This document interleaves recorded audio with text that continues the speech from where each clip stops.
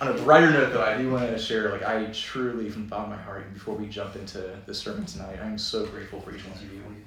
I know you guys know that, just as friends of mine, but, like, I'm so thankful, even as we're praying for our community and all, just genuinely touched and ministered to by each one of you in your own ways. And I just want to thank you for that. There's not a day that goes by where I don't feel encouraged because of what God is doing through each one of you specifically. And of course, our friends who couldn't be here tonight as they're traveling or back home even. So I said it earlier to Esther and Matt, but I really can't think of better company to be around for New Year's Eve than you guys. So thank you. Thank you for being faithful to God in this work. Thank you for being faithful even to me as your friend. So really appreciate it. Thank you. Yeah. Now, let's talk about New Year's for a moment here before we jump in. Okay, New Year's. It's like everyone's, well, not really favorite time of the year. I know it's not for me personally. It's always a good time. No, well, I always get a little nostalgic, right? But right. The beginning of this new calendar year, it's deeply significant for so many reasons for a lot of us. I mean, we're going to talk a little bit later on about sadness, Jeff Vanderstelt stuff that we have, the gospel fluency material later on. We're going to talk about sadness, but a lot of us have like mixed emotions. I know I have even today. Like highs and lows, right? Like, thinking of the good times, the nostalgia, the wonderful memories, even just the Thanksgiving we just were sharing with each other, how we're so thankful for each other. There's also moments of hurt. I've been feeling a little bit even today. Moments of hurt, like, oh, wow, that happened this year. Oh, yeah, that happened this year too. Oh, that happened. We start to kind of let those things pile up. And so the beginning of the new calendar year, not just for us, but for the entire world, as we know, is deeply significant. I mean, it implies change because we see everything changing around us. The old year is basically dead and the new year is now alive. It's like a little new baby being born, so to speak. And so this day, the very last day of 2023, even the last few hours together here until midnight, gives us appropriate room to pause, I believe, and to reflect on the events of this past year. Now, again, personally, I'm really thankful to have grown closer to each one of you. Obviously, a new friendship here in Esther, but to have grown closer to, David and Matt, you are as well, over the last year especially. Kindred spirits alike, all of us here, and even, again, those of us who couldn't be here tonight. And then we feel that. And when you think about what God has done through us, I just can't help but be thankful. I mean, literally, over the last 2 months, God has planted a church here where there seemed to be no way, God provided the way. Where we were just praying, God, use us in some small way, here it is. It's happening. I mean, I know you guys know this, we were all there, but literally just a few short weeks ago, we have not just planted a church, but we've actually served our own community. I mean, we've literally, as you guys know, met Syrian refugees who just moved here 4 months ago. I mean, we've met, people who are in high real estate, so to speak, and high business ventures, to say the very least, just over the last few weeks alone. We've met our neighbors and everybody in between, refugees and business people alike, even here, just as we've tried to seek to love on our neighbors and share the gospel with them. We have been a people who have known the undying and loyal love of the Father, and who've actually been, by His grace, able to then demonstrate that love of the Father toward our neighbors. There have been so many wonderful highlights, obviously, and we've seen His blessing even tonight we've been worshiping God. I mean, beautiful things all around us when you think about it. Amazing times. And so 2023 has in many ways been a truly amazing start to this new kingdom work here at Downtown Presbyterian. And God is using each one of you to accomplish this vision. It's not to give you guys glory or me glory in any way. It's just rather to say, look at what God is doing. We have so much reason to celebrate. But who among us does not also feel that twinge of sadness, like I mentioned earlier? The little twinge of sadness in our own souls as this time of the year comes, as it does every January and December 31st. See, for all the gains and all of the reasons to give God praise, all the wins that we've experienced in this last year, we yet live in a world of sin. And so we've experienced so many kinds of losses. Think of relationships, or maybe job loss, or opportunities that we had that were taken away, whatever it might be. Those things have come and gone, but we've experienced wins and losses alike. And for all the triumphs of God's grace, for all of our holy longings to see his kingdom come and his will be done here on earth, as we were just praying, I'm sure that each one of us desires to put certain things that we have experienced over this last year just in the past, behind us, and move forward, and even maybe forget about those bad things. Hope to see the end of our pain, our miseries from 2023, our long-suffering, our brokenness, our failings from this past year, our ongoing struggles with sin here in this life. Can't it all just go away? I mean, who doesn't want this? Who doesn't want the end of sin and its effects? We all want it, especially as believers. Well, tonight we know that the world is being told this lie in many ways, that the changing of the new calendar year will deliver this kind of new start. A fresh start, free of sin, free of failings and past misfortunes. That's what so many people who are lost are celebrating right now. Oh, I can get it right on January 1st. I can be a better version of myself. I can do the right thing. I can accomplish the things that I wanted to do that I didn't get around to doing in 2023.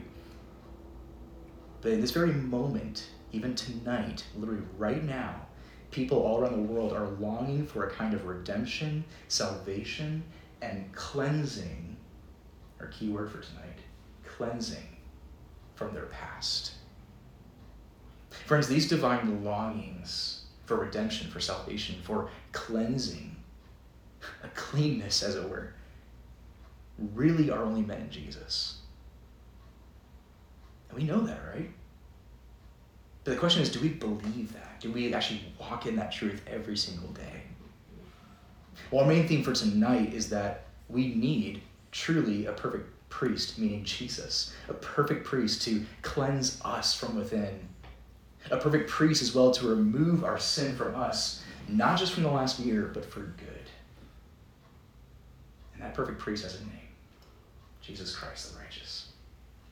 And so our passage makes this very clear for us that we must then behold Jesus as both our priest, but also our lamb. And so that really, I believe, leads us right into our passage for tonight, of John chapter 1, verse 19 and following. So the Gospel of John reads this over us and speaks this truth over us. This is the testimony of John. When the Jews sent priests and Levites from Jerusalem to ask him, "Who are you?" he confessed and did not deny, but confessed, "I am not the Christ." And they asked him, "What then? Are you Elijah?" He said, "I am not." "Are you the prophet?" And he answered, "No." So they said to him, "Who are you? We need to give an answer to those who sent us. What do you say about yourself?" He said, "I am the voice of one crying out in the wilderness. Make straight the way of the Lord, as the prophet Isaiah said." Now they had been sent from the Pharisees. They asked him, "Then why are you baptizing, if you are neither the Christ nor Elijah nor the prophet?" John answered them, "I baptize with water, but among you stands one you do not know, even he who comes after me, the strap of whose sandal I am not worthy to untie." These things took place in Bethany across the Jordan, where John was baptizing. The next day he saw Jesus coming toward him and said, "Behold, the Lamb of God who takes away the sin of the world. This is he of whom I said, 'After me comes a man who ranks before me because he was before me.' I myself did not know him, but for this purpose I came baptizing with water, that he might be revealed to Israel." And John bore witness. "I saw the Spirit descend from heaven like a dove, and it remained on him. I myself did not know him, but he who sent me to baptize with water said to him, 'He on whom you see the Spirit descend and remain, this is he who baptizes with the Holy Spirit.' And I have seen and have borne witness that this is the Son of God." Friends, this is the very holy word of God, forever faithful and true, and given to each one of us in love. Let's go ahead and pray. Jesus, we thank you that your word is forever faithful and true, and that no word from you can return empty or void. And so we ask that as we now hear the word preached over us, that you by your Spirit would minister to our souls in the midst of our thanksgiving, in the midst of our excitement, or maybe in the midst of our sadness or our despondency. You speak to us and cause us to see you and to delight in you, to find our hope and our rest, and especially our cleansing in you. So we ask this in Christ's holy name. Amen. Well, over the last few weeks, of course, I know that we've been focusing on largely the first 18 verses. We spent the first 3 sermons just going over John 1 through 18, leading up to Christmas. And so far, the Gospel of John has given us this preamble of sorts. Think about the Constitution that we have right there on the wall. Very much, John 1 through 18 is very much like the preamble that we have in the Constitution. It's basically saying, hey, here's a synopsis of what is about to happen in the entire Gospel of John, and here's a little precursor to it. And so basically, a few weeks ago, we first read of John the Baptizer in verse 7 through 8, and here we now read of God's purpose for him. And his purpose was for him to not receive an ounce of glory from the people, but rather to bear witness about Christ Jesus, who was to come and be revealed by the Holy Spirit himself. John 1 verse 7, earlier, a few weeks ago when we looked at that, if you remember, says that John, in quote, came as a witness. John came as a witness. And a few weeks ago in that preamble, if you will, of John 1 through 18, we read over that and we thought, okay, there's a lot there. What does that mean? Well, the beauty of this passage is that it actually begins to unpack it for us. Think about as you're scrolling on your browser and you see a little summary, like a YouTube video or something, and you see the little words, more info, and you click on it, right? And then boom, all this description just pops out underneath. That's basically what is happening here in this passage. We get to actually click, okay, more info, please. Click it, boom, here's our passage. This is what the passage is actually describing for us. What does it mean that John came as a witness? Well, what we just read begins to unravel it and showcase what was actually going on. John 1:19 says this, as we started, this is the testimony of John. Okay, so this is what he came to bear witness about, right? Now he's going to repeat it here. This is the testimony of John when, and catch this, when the Jews sent priests and Levites from Jerusalem. Why? To ask him, who are you? It's a big question. Now notice what he says. The word goes on. It says that he confessed and did not deny, but confessed, I am not the Christ. Now, speaking of confessions, as John confessed something, honest confession here on my part, I had never noticed this until a few days ago, that there's something extremely important for us going on right here at the beginning of our text. And it has to do with who was sent to go talk to John and confront him. Who was sent?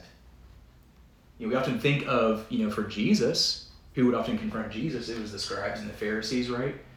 Well, here, notice that it doesn't say the scribes and Pharisees actually came and asked him these questions.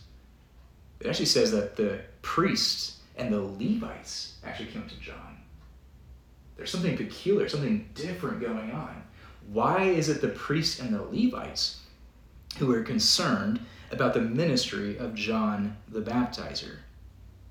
And furthermore, who were these priests in the first place?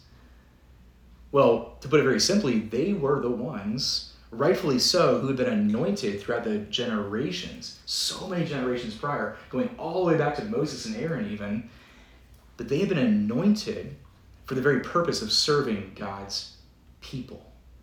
See, going all the way back to the consecration of Aaron and his sons, in especially the passage that we see in the Old Testament of Leviticus 8, where we see the whole ritual where they had to be cleansed We see that the priest and the Levitical priesthood specifically there had actually been anointed with oil that was, as the word says, poured upon their heads in order to signify their being set apart for the priesthood itself.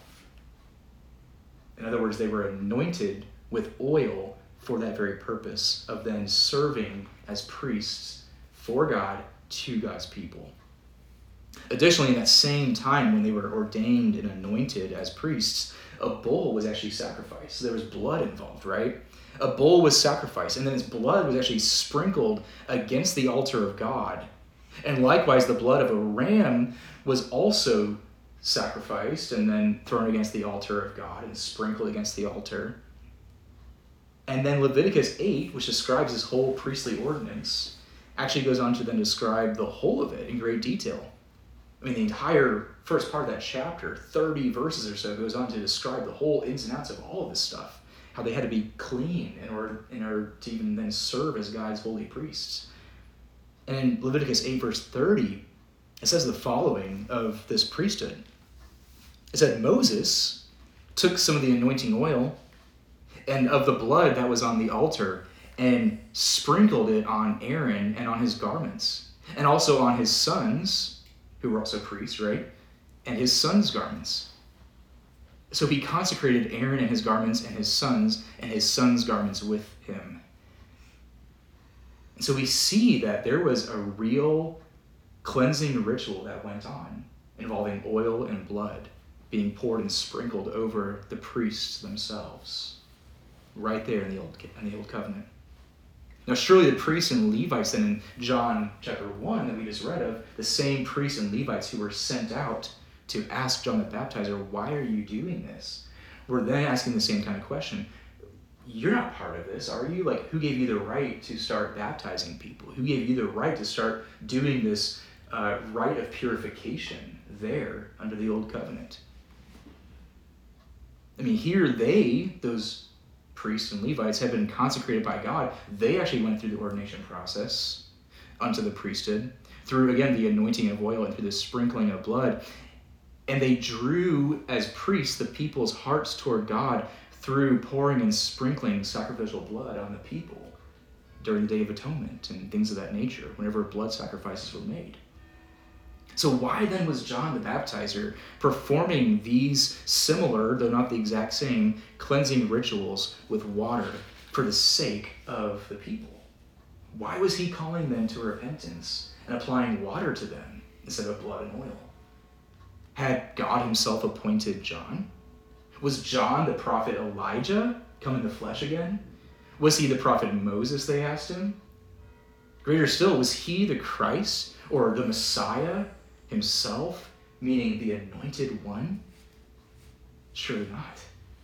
And John, of course, immediately insisted to them that he wasn't the prophet, he wasn't the Christ, he wasn't Elijah as well.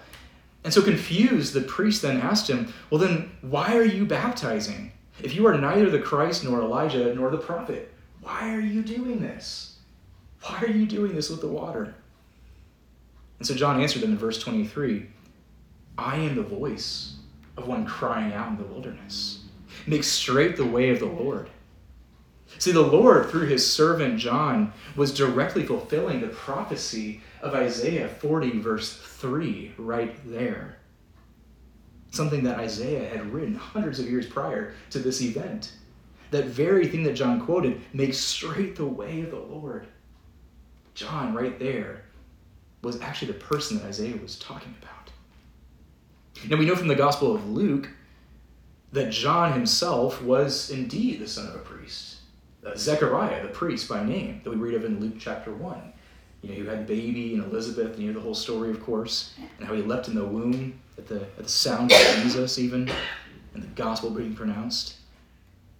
And so John, in many ways, was part of that Levitical priesthood in his own way, but his public ministry was entirely unique in so many ways, because it was purposed by God to prepare the way of the Lord, to receive Christ by faith, and to turn from their sins and repent and be ready to receive this risen and loving Savior. See, John's ministry of water baptism was for the purpose of leading the people, again, to true repentance, to true faith in this coming Christ. But little did John know that the very next day, Jesus would come to him for God's own eternal purpose of anointing him as our high priest. But not with oil and sacrificial blood, but rather with water and with the very presence and power of the Holy Spirit over him. This event is described in many ways so many times throughout Scripture, but Hebrews 5 describes it so well to us. It says this regarding the priesthood, that no one takes this honor, the priesthood, for himself, but only when called by God, just as Aaron was. So also Christ, speaking here of Christ's baptism, did not exalt himself to be made a high priest, but was appointed by him who said to him, "You are my son, today I have begotten you." Now friends, this Jesus is then our Messiah. He is the Christ. He is the Anointed One. Christ is the one who from eternity past, and in Christ even, in eternity past, God, through Christ, predestined ordinary men and women like you and like me to be called his own. In love and in Christ, God chose you. In love and in Christ, he hand-selected you. Not because of anything good or anything desirable in you or in me, but rather because his heart is just so big that he desired to make you his child. And this is love. Not that we have loved God, but that he loved us and sent his Son to be the propitiation for our sins. But see, friends, unless God had sent Jesus to be our high priest, he could not atone for our countless sins against him.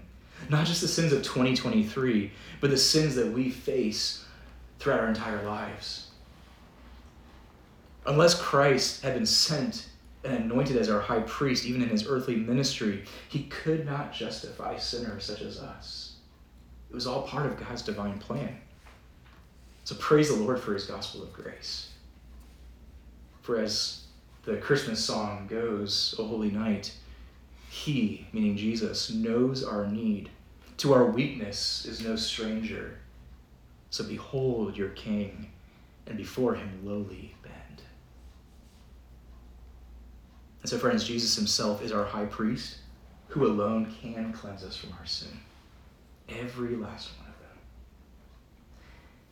Our best New Year's resolution, then, to be a better version of ourselves, whatever the culture calls it, is no good. It's no good before Jesus. Only Jesus' perfect righteousness, attributed to you, given to you through his priestly intercession, can make you perfect and faultless before God the Father, who loves you. So do you know your Savior, even here on New Year's Eve, in this way? The one who isn't up in heaven wagging his finger at you, but rather saying, "No, come, I want to dine with you. I want to be with you. You're mine." See, the beauty of the gospel isn't just, though, that Christ was our priest, not just that he was anointed on our behalf, that he was baptized even there in that moment by John, even by the Holy Spirit. Rather, he himself, and this is the glory of the gospel, is our only atoning sacrifice for sin. For he is the very spotless Lamb of God who was slain for his people once for all time. And so the Gospel of John, as we continue to read on in the last half of our passage, continues to illustrate this truth for us. It says this: "The next day, he," meaning John, "saw Jesus coming toward him and said, 'Behold, the Lamb of God who takes away the sin of the world. This is he of whom I said, after me comes a man who ranks before me because he was before me,'" meaning in time. "I myself did not know him, but for this purpose I came baptizing with water, that he might be revealed to Israel."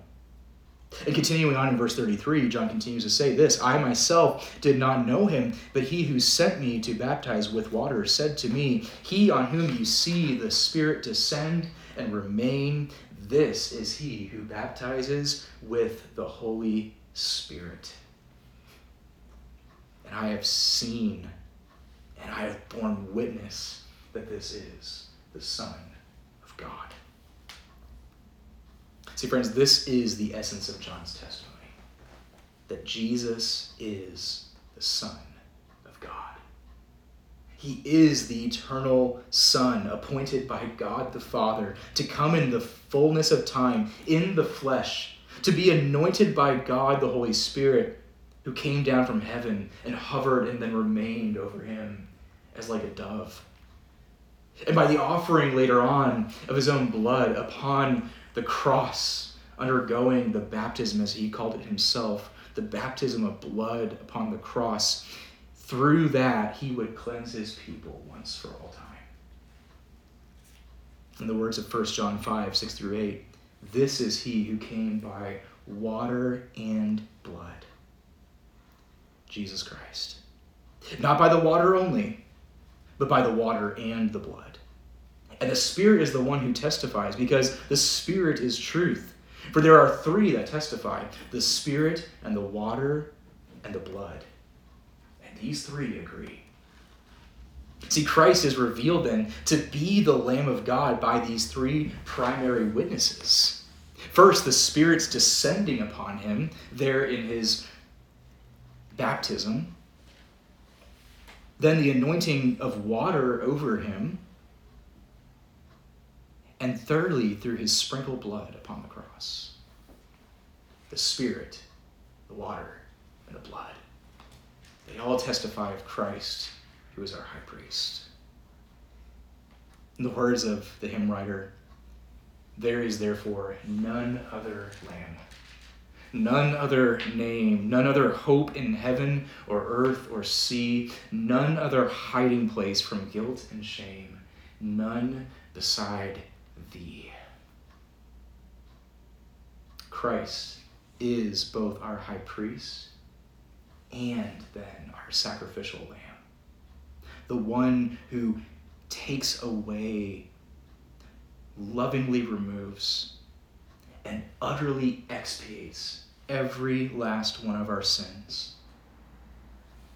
And he does this for every single person that calls upon his name by faith and turns to him in love and repentance. So as we conclude, will each one of us here resolve to live in light of Christ as our high priest and as our holy, spotless lamb in this new year of 2024? See, as billions around the world are right now, again, resolving and making resolutions to try harder, to do better, to be better people, will each one of us here choose to walk in the newness of life that Christ's life has afforded to us in the gospel by his priestly sacrifice and in the power of his resurrected life attributed to you? Will you choose to behold Jesus, not just at the start of this new year, but throughout the entirety of this next year, and be so held by him? In the name of the Father, the Son, and the Holy Spirit. Amen. Let's pray. Father, we thank you that this mystery is far too great for us to fathom, of you coming in the flesh, you who were perfect and holy and spotless, being identified with our sin, and even going through the rite of cleansing, as it were, for us to fulfill all righteousness in your active obedience, but to also prove to be our high priest, even here in this passage that we read of. We thank you, Lord, that we in Christ truly have an intercessor, one who stands before us, who pleads the very blood of him who loved us and gave himself for us. And so we ask, O Lord, that we would be a people who are focused on the love of Christ and desire fellowship with him all the more as this new year is just hours away. And we ask that we would be filled with the Holy Spirit to know these things and to love you, Father, Son, and Holy Spirit all the more. And so we pray this in the triune holy name of our God.